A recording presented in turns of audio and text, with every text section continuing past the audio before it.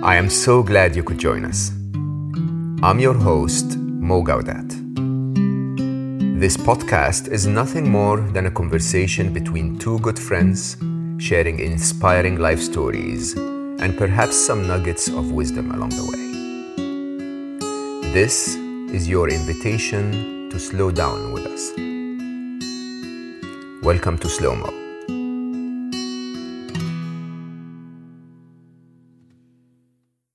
Today's guest is my very good friend, Dan Murray. Dan is the co-founder of the brain health and mental wellness company, Heights. He is the host of the UK's #1 business podcast, Secret Leaders. Dan's last business, Grabble, became the UK's #1 shopping app. For that, he won the UK's Young Entrepreneur of the Year award. But sadly, this business eventually did not work out. When I met Dan for the first time, he told me the story of how he took so many lessons from that venture and put it into his new venture, which he started after curing his chronic insomnia and anxiety through nutrition.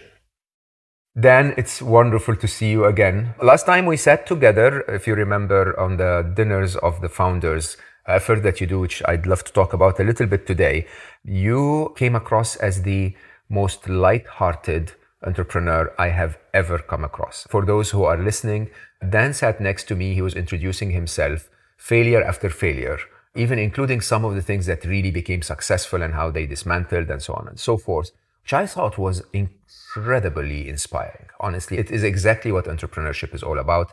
I started more than 25 businesses myself. Many of them failed and I loved them fondly and I learned from them and I moved on with my life. So I want to start at that space and I want to talk about, first of all, where did you get the bug? Why are you so entrepreneurial in everything that you do? And how did your failures play in and how did you manage to learn from them? Yeah, so firstly, thank you for having me. And obviously, I really enjoyed sitting next to you and then learning about, I guess, everyone has such different stories. And I think that's the thing that I really love. And ultimately, the only way that you really move forward in life and develop is if you're able to take stock of what didn't go quite so well before. Which is frequent. Yeah, exactly. And I have a big personal philosophy of not taking everything so seriously. It's important, of course, to make sure that your life isn't one big joke. But if you take everything so incredibly seriously, including the times you fail, then you probably end up too scared to start again. This is the kind of energy that I think is really important in my personal philosophy, is to make sure that when you do fail, you are really honest and you seek out the truth. So seeking out why you think you failed, your personal failings and the contributing factors around it. You try and gather as much honest information as you can, and then deeply inquire to yourself how you're going to change those things next time. But, not necessarily doing it in such a format as sitting around like a grumpy philosopher, wishing you weren't such a useless piece of all the time. That doesn't really help you feel like you want to start again. It's just the opportunity to start again should be quite fun. It just helps you feel like a useless piece of all the time. That's exactly really how it contributes. Exactly, yes, spot on. So where did I get the bug from entrepreneurship? So interestingly, my dad was a business owner. He wasn't an entrepreneur because they don't use wanky terms like that back in the day, but he was a fashion manufacturer. He did that all the way from 16 until the age of 67 when he passed away. It's interesting, he wanted me to go work in the family business and I was always super against it and I was definitely not going to do anything like that. And also, he had he had multiple heart attacks and his business failed, all these things, all was on the line anyway. And so when you grow up in that environment and you see the kind of health toll that entrepreneurship can cause you, it doesn't really make you want to start, to be honest. So I actually left university and went into advertising. And I thought that was a perfect career for me because I'm quite creative. But the problem is, I always tended to outthink my bosses, and that's quite difficult. So, and I don't mean outthink them like I'm smarter than them, but having bigger, more creative ideas and being limited by their vision of what we could do within the constructs of the company that they'd set. It didn't take long for me just to become so overly frustrated by that I just needed to do it myself. So interestingly, one of the directors of my first company ended up asking me to leave and join him and start a new company that was a competitor to the one that he'd employed me in, which is extremely unusual. And I was 24 at the time, so I was a little bit inexperienced, to say the least. But I've always been a very hard worker and I'm very passionate. And so I did start that quite well. But one thing that I would say I've learned quickly is what a good relationship and a good partnership looks like. So I don't think I'm smart enough. I'm not well-rounded enough, let's say, to be a sole founder. And I know that you've done plenty of that yourself. Never a sole founder as well. Oh, you're never a sole founder? Never ever. Okay, right, okay. I'm totally not rounded enough. Thank God. God, I thought you were such a like, you know, just no, so unbelievable. Did you really? Exactly. Thank you for saying that in public. Okay, all right. Guys, for the rest of the podcast, don't believe anything that Dan is going to say, okay? I can't believe he's managed to do all of this on his own as well. But this is the thing, right? I think it's so helpful for people to know what they can and can't do on their own. And, you know, one of my favorite stories of leadership is an old football one, which is Alex Ferguson discovering Ryan Giggs. And Alex Ferguson, best sports manager ever, generally speaking. And he was very rigid and always had a philosophy of developing everyone. So everyone had to do defense and offense. Everyone had to do defense and offense. It was non-negotiable. And then he found Ryan Giggs. He just basically gave up quite quickly on him and realized that this guy could potentially be the best winger in the entire world if he didn't make him defend. And so developed a new philosophy, which was essentially like focusing on your strengths entirely. I really love that. I love the story of the ability for someone who was already as prestigious as Alex Ferguson to change. And by the way, he teaches that course in Harvard Business School, which I think is also really interesting and on leadership. But beyond that, I think there are things I'm really naturally useless at that I could definitely become a bit better at, but it's not as good as harnessing my most creative and my most meaningful assets and finding a partner who can do all the other stuff that I don't get out of bed looking to do. Yeah, absolutely. And enjoy it tremendously and be very good at it and really, really never want to do the stuff that you do because they think it's annoying. Exactly right. And this is the thing. And ultimately, entrepreneurship, like everyone says, you know, it is a marathon. It's not a sprint. And so for that, you need energy. And for constant energy, you need some level of fulfillment. Yes, you need some level of purpose. Yes. But you also just got to like what your role is. You got to like what you do. So you and I definitely have a very different brain because you have an engineer's brain. So, you know, you have a very logical way of thinking, I would assume. You don't want one of those, man. No, and I'm sure, but like obviously the flip side of that is, you know, I'm always in the clouds, like over here, and you know, when it gets down to the execution part, like poor people around me that have to figure out how to do it. But you always need a little bit of both, is the point. Absolutely agree. Yeah. And I definitely skew on that side. Like I'm very big on brand, on creativity, on comms, on emotion. So how do people feel and receive information and why? And what is it that's going to trigger those emotions? And so that's the psychological stuff that I find deeply curious and so fascinating and really gives me energy to get up every day and try. So this first partnership that I had a business partner who I really, really loved. In fact, it's my birthday, as you know, he just messaged me, happy birthday. So we're still really good friends. But he basically decided that he was going to go scuba diving in Mexico a lot. And because I was young... You're going to do the whole thing. Right. And I had the good foresight and self-respect to just say, no, that's not okay. Like, that's not how this relationship's going to go. I don't care that I'm young. And there was this philosophy that because he was my boss previously, that was kind of the way that this was starting. And I was like, no, it doesn't feel healthy to me. And so I called quits on it super fast. But the reality is, like, by that point, I've got the entrepreneurial bug. So I actually ended up starting a business with my best friend from school, Joel. He is the exact opposite from me in terms of skill set, strategy, management consultancy, ACA accountancy, like you name it. Like basically the way we describe ourselves sometimes is he is spreadsheets, I'm PowerPoint. As in we're useless one or the other, right? But as in I will make something look great. I will make you feel like you're part of the journey during it. And then he'll show me a spreadsheet and I'll be like, where am I looking? I don't even know where to start on this. So it's kind of perfect. It's worked well. So we started a business together called Grabble. As you know, the journey was very successful. Yeah, so the journey with that was really exciting and really interesting, and we basically became the number one shopping app in the UK. You know, it started. We didn't know anything about development. We didn't know developers. We didn't even know what Jira was or how to speak to them or like a single thing. But you learn, right? You learn these things bit by bit. We ended up building this mobile company that had 1.4 million monthly active shoppers through the app. We were overtaking we did overtake ASOS and Zalando and all the big players in the UK. And the reason we did that was for our focus on mobile. So we were nicknamed the Tinder of shopping, basically. Good place to be. Yeah, a great place to be. Very snappy title. We were on the front page of the Daily Mail, they came up with that title. So once the Daily Mail says it, that's game over. That's what everyone's going to call you. It was a really exciting ride. Basically, our problem was we grew too fast. So we didn't solve a lot of the problems that were obvious in the business.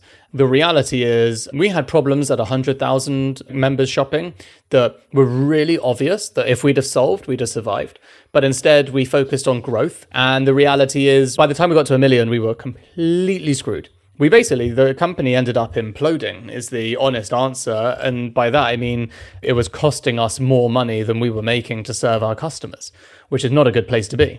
It's fine if you're Amazon in the early days, but ultimately it's not a great place to be as an entrepreneur. And there are little things that you can do to foresee these things. We take full responsibility because we listen to investors and we listen to other people telling us that we were doing the right thing by growing fast.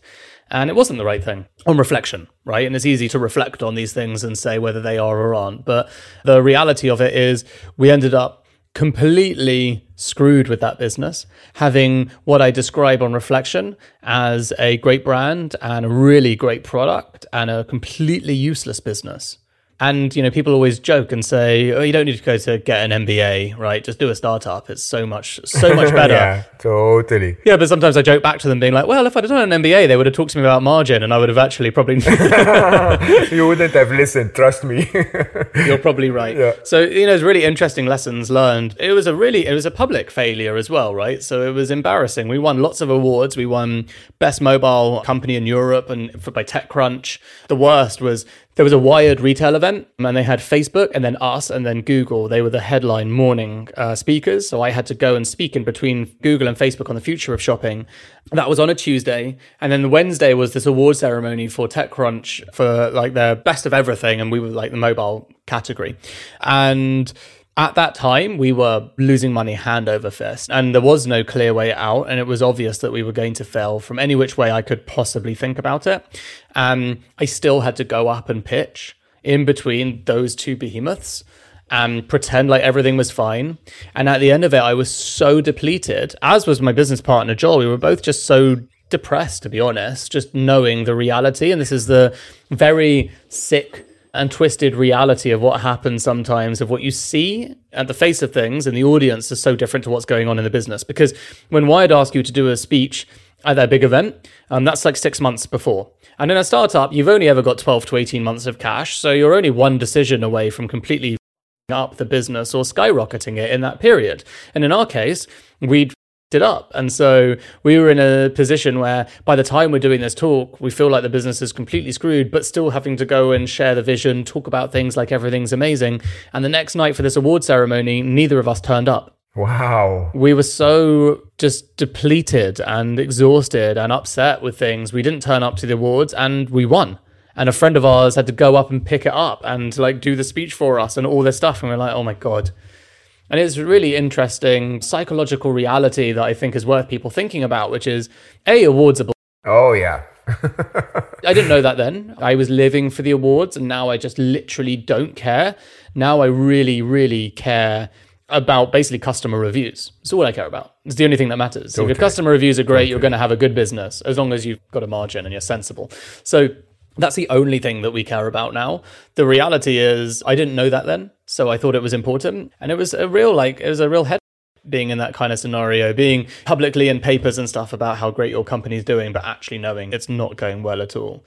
So it was super embarrassing. How do you pull yourself out of something like this? That's a good question. And I think the honest answer to you is two things, really. One is a good level of humility, right? So I think at the time, you have lots of people coming to you for advice, right? As in, lots of people want to be an entrepreneur and they want to ask you how you do. Yeah, exactly. For a while, you want to be really helpful to people and try and give them answers, when of course the best answer you can give them is, I don't know, but here are some things I'm trying. But at the time, it was just, I would say, too inexperienced to understand that the real answer was I don't know. So I was trying to give people practical answers, and God forbid anyone actually listened to me, because we might have ended up in the same spot. But one of the most important things in terms of picking yourself up out of this is actually to spend the time really thinking about what it is you want to do with your life and what are the important skills you have that you can contribute to the world that are going to make the most impact. And actually, I got introduced to this concept, which I'm sure you're familiar with, called Ikigai, a Japanese term. And basically, Ikigai is like the ultimate Venn diagram, right? So it's something along the lines of what you're good at, what makes money, what adds value to other people, what helps the planet, what makes profit. Like it's all these things, right? Like all the skills. And in that middle, that's Ikigai.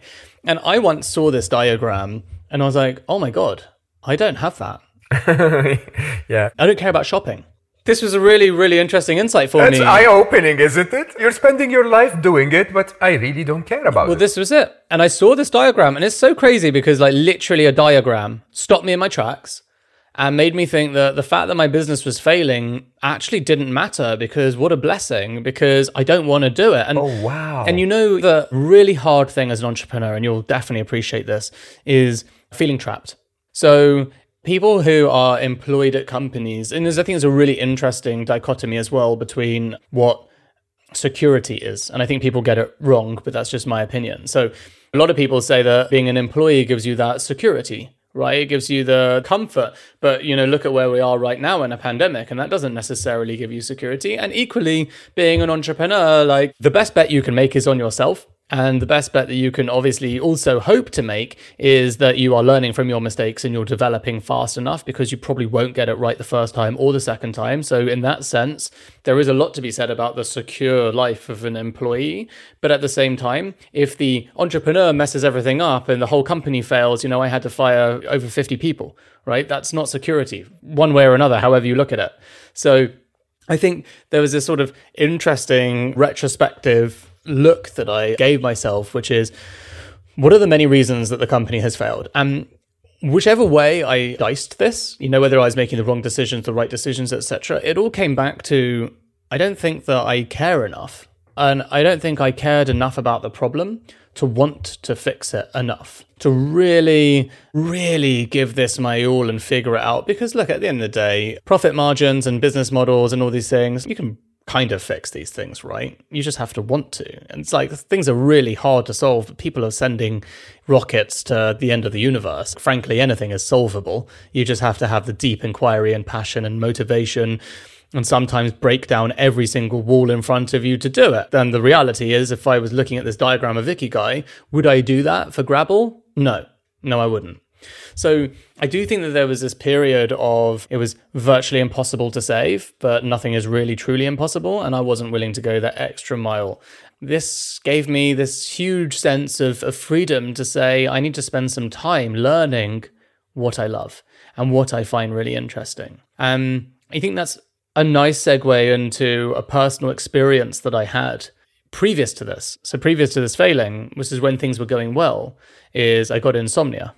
And the most fascinating experience I find in my personal life for this is this desire to want to solve a problem. So, and it's a very typical man thing, so they say, right, in gender politics, but they say, you know, men are always looking to solve every bloody thing with an answer, whereas sometimes the true answer is just to listen and stop trying to fix things.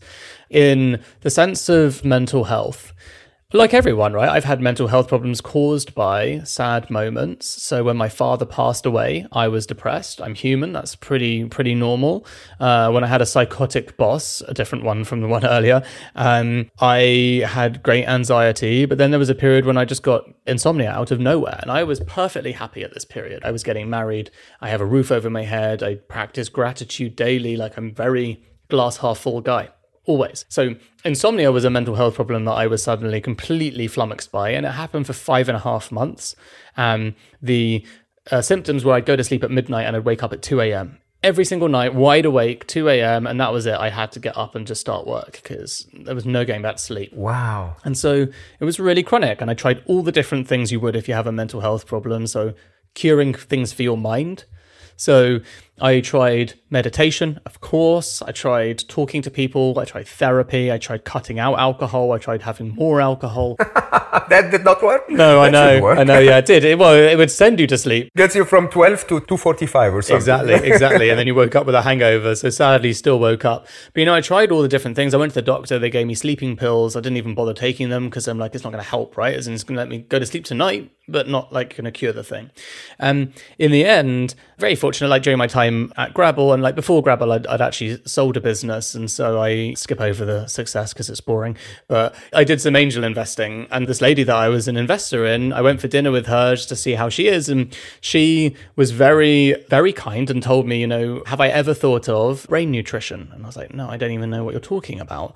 She recommended this book called Optimum Nutrition for the Mind by a guy called Patrick Holford. Never heard of him, never heard of it. And I read it and I was like, this is really interesting. But the reality is I'm quite a scientific person, and I'd still heard like, nutritionists, they don't really study, do they? By the way, that's not true. That's humble of you. Yeah. But the point is that's not true. But this was my kind of like high level, completely smug, uninformed point of view. So I was like, I'm going to go to a dietitian because dietitians are NHS trained. So they sound more scientific. And she basically said the same things as the book did and the nutritionist did. So I was like, okay, fair enough. This is two good sources. The reality for my insomnia was I was told DHA omega-3, blueberry extract, and B vitamin complex were the three things that I should take and try and see if I sleep.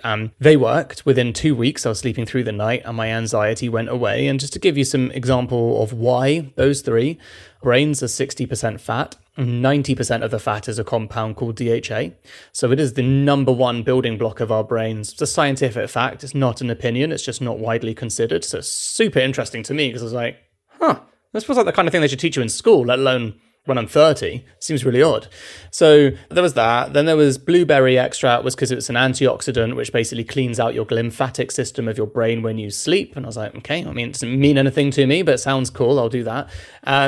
B vitamin complex was just because it's energy, right? So your brain and body get energy from B vitamins. It comes from nature. All these things come from nature. But I was told to supplement them because I obviously wasn't getting enough. And long story short, they worked. And I started researching all this stuff and I just couldn't believe how much scientific evidence there is for natural nutrients impacting our brain's health and indeed our mental health. I got this entrepreneurial spark and bug because the one thing that I really love is communicating and building brand and building a vision and a picture for trying to communicate something simple to people.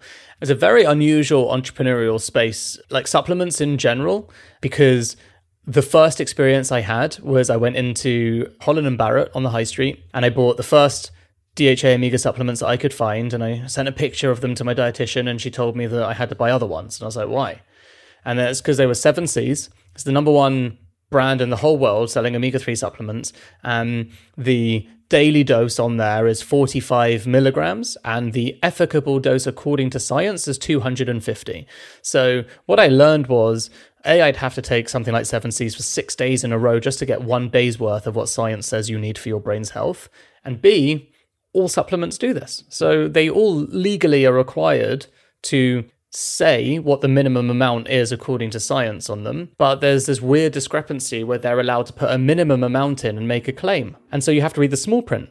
And I was like, that is the most ridiculous thing. I can't believe that that is the case. And so the entrepreneurial bug starts going on the gap. I'll fix this. Yeah, absolutely. And on the many things that you can fix. And ultimately, just to wrap up, I guess the thesis behind this is I actually believe that I can go into any room in the world, whether it's Dubai or London or Rio de Janeiro, doesn't matter.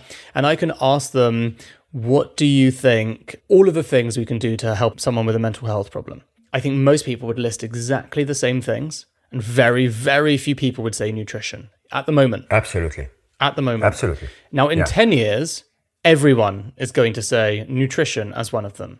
A good example behind this ridiculous comment is that 10 years ago, that was true with nutrition and our physical health. Correct. Just 10 years ago. And supplements are supplements. So let's be clear, like you should always get things in your whole food diet, but it's not as if like the protein powder industry hasn't been an amazing spark to make people, same as Lululemon and leggings and stuff, right? It's just creating this vibe around wellness and taking personal responsibility over your health and lifestyle through nutrition and seeing the impact that has on your physical health quite rapidly. It is not a far-flung concept at all to suggest that exactly the same is true with your mental health. And more to the point, science says that is completely true. So it's like this enormous gap that just doesn't seem to be something that people are focusing on, which to me is completely bonkers. So that is ikigai moment where I've sort of had a personal experience, realized where I can have an impact, make a real difference to hopefully society and the way that people feel about mental health. And that was a real starting point behind the sort of spark that started Heights, and really something that excites me. I tried Heights, and I have to say, when I tried it, you gave me this wonderful gift. The idea for me was, I don't need that stuff. My brain is fully functional. I never really heard of the idea of our brains needing separate nutrition from the rest of our bodies. But yet again, I mean, I was a vegetarian and a vegan for most of my life and never really looked at the actual amount of protein I needed in my body to keep my body growing, right? And it's funny that those things are never really discussed, because once you are aware, even if you want to be vegan, once you're aware of how much protein you need, you start to get that into your body in one form or another. Now, there is a lot of mental health issues happening around the world today. There is a lot of insomnia, there is a lot of anxiety, and so on and so forth. And you're saying if any of our listeners is suffering from this, one of the things they definitely need to consider is nutrition. Is that not prescribed by shrinks or the doctors that they go to? No, I mean, it's interesting you say shrinks. As you know, I'm doing this series at the moment for Heights, live interviews, which you're joining me on, called Working In. And we do have a couple of psychiatrists coming, and they do talk about nutrition, interestingly. But they never recommend a supplement. And it's really interesting, right? So this is the very interestingly murky world of this. They all feel very uncomfortable recommending a supplement because the safest thing to do is say, get it in your diet. Now, let me tell you, and by the way, same as you, one of the key insights and why I was so deficient was because I was plant-based. The DHA omega-3 comes most commonly from fish, but fish get it from algae. So you can get it from algae, but let's be honest, unless you're eating seaweed every single day, you're not getting your daily dose. It's very common to create deficit literally in your brain because it's not getting the nutrients, the number one building block that is required for your brain's health. Supplements for people that have a completely normal diet are indeed supplements, right? As in you can get everything in your whole food diet in theory. But for vegetarians and vegans, and I say it as one, it's irresponsible just to say you can get everything in your diet. It's far more responsible to say you've made a great choice morally, you've made a great choice for the environment, there will be some deficiencies, supplement them. That is not a dangerous message in any kind of way. In fact, it is the exact opposite. It's a completely responsible message according to science. The thing that I find very odd about doctors is they'll always recommend something that a pharmaceutical company says that people should take because it has a patent and because they're on the take. And I'm sorry for being like incredibly rude. It's not their fault. This is literally how the system is set up. Yeah, truly. Supplements, incidentally. So this is Heights right here.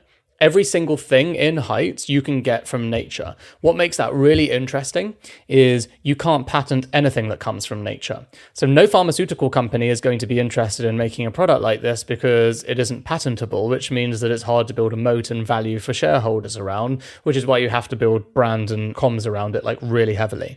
Now, for doctors, there's so much risk involved for some reason. At the moment, it will be completely different within 10 years.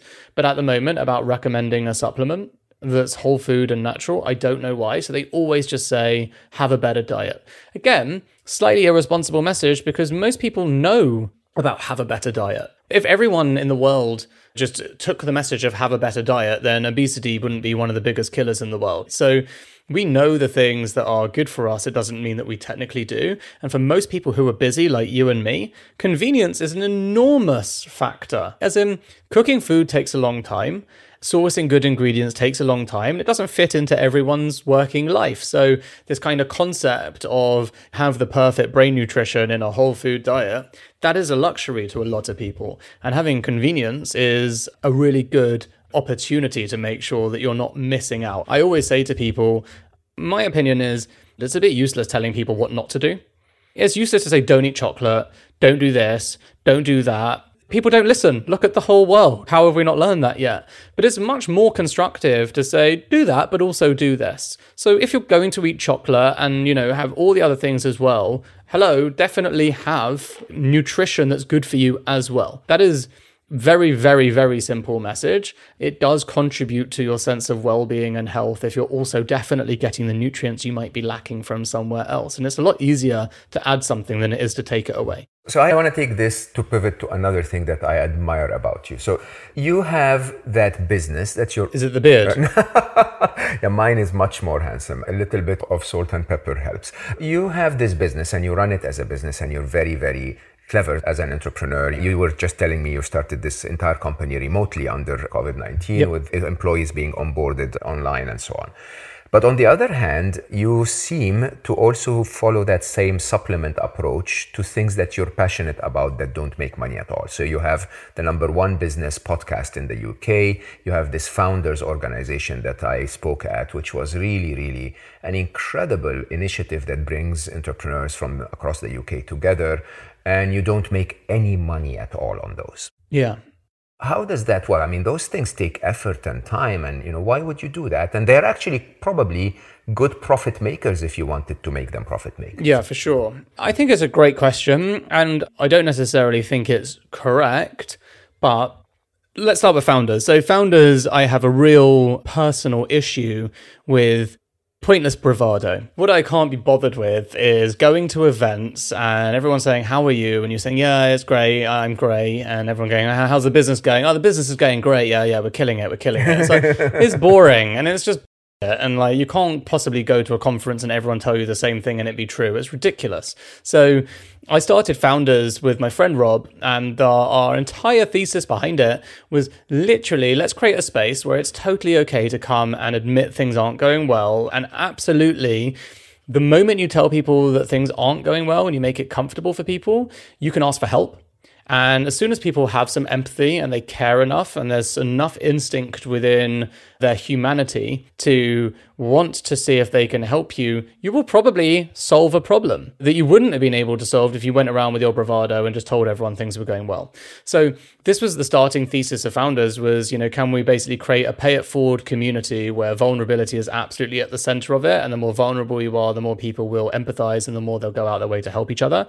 And that will create a virtuous circle. Now, there is no reason to monetize that whatsoever because there's nothing in what I just said. I mean, a lot of founders will pay a few £100 a month or a year to just find that community. Yeah, and I do agree that they would. As I said earlier, it's my birthday, and my wife was like, well, are you actually serious? What are you doing? I spent 3 hours this morning on a founder strategy call. And that's how I spent my birthday. Celebration. Exactly. And the reason actually is, I think it's really difficult. Basically, when people pay for something, there is a transactional element like you need to deliver. And you sort of need to deliver to their expectation, I suppose, of what a service or product should look like and be. You kind of feel beholden. And I think we have such a strong and specific point of view of the value set. Like the #1 most important thing to us in Founders is someone living and dying by the values that we set. Because that's the only thing that's going to create this virtuous circle.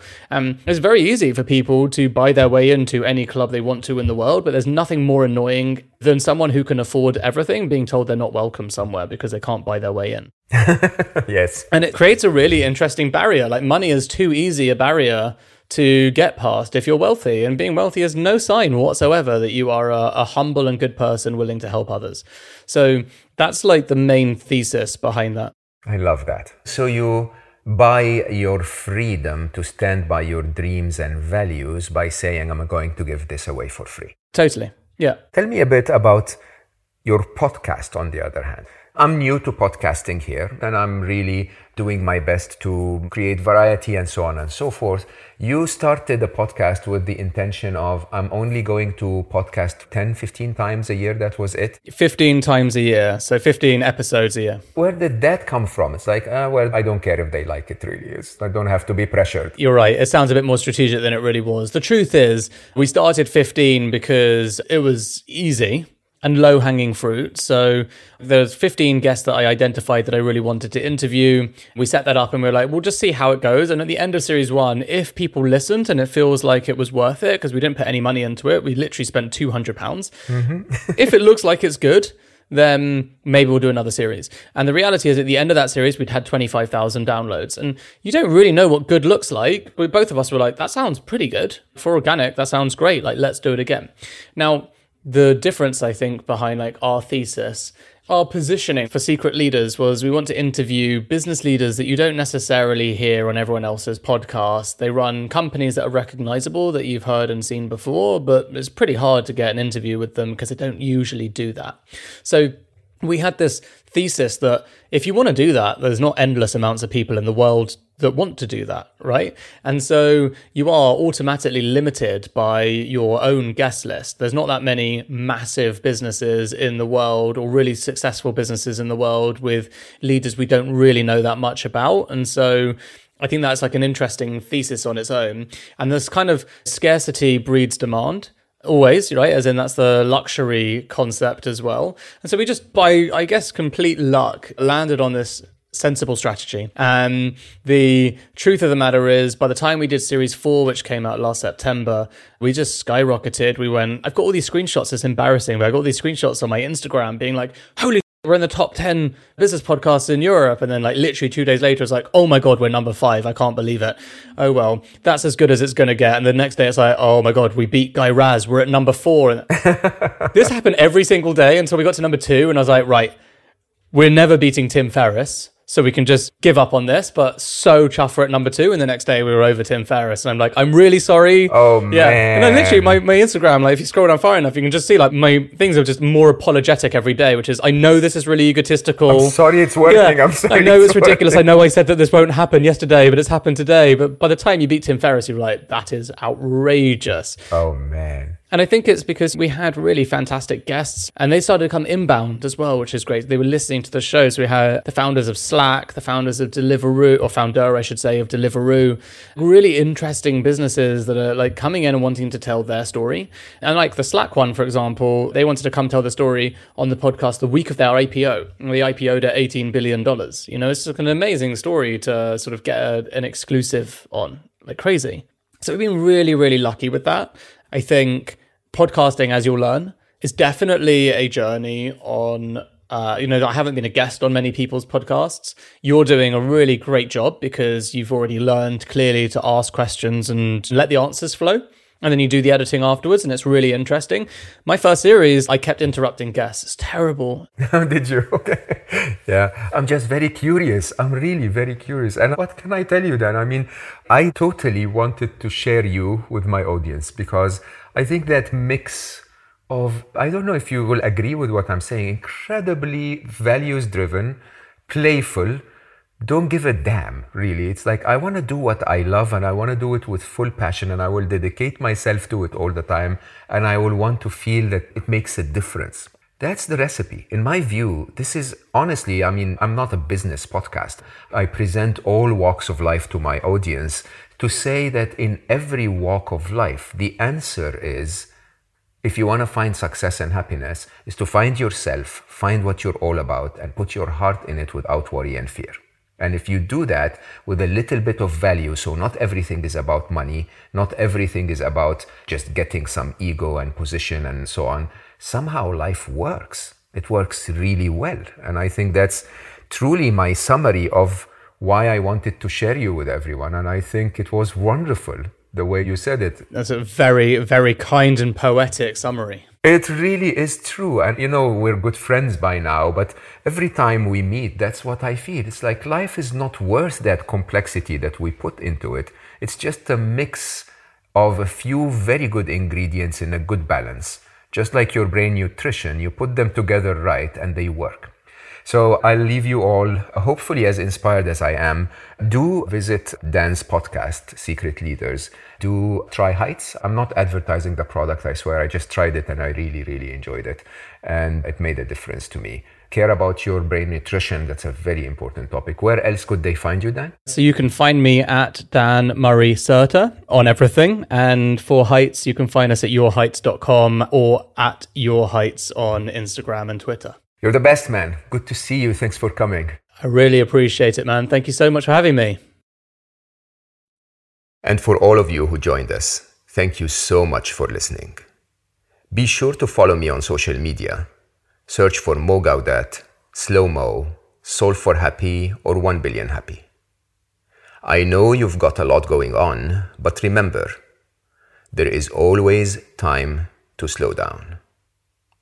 Until next time, stay happy.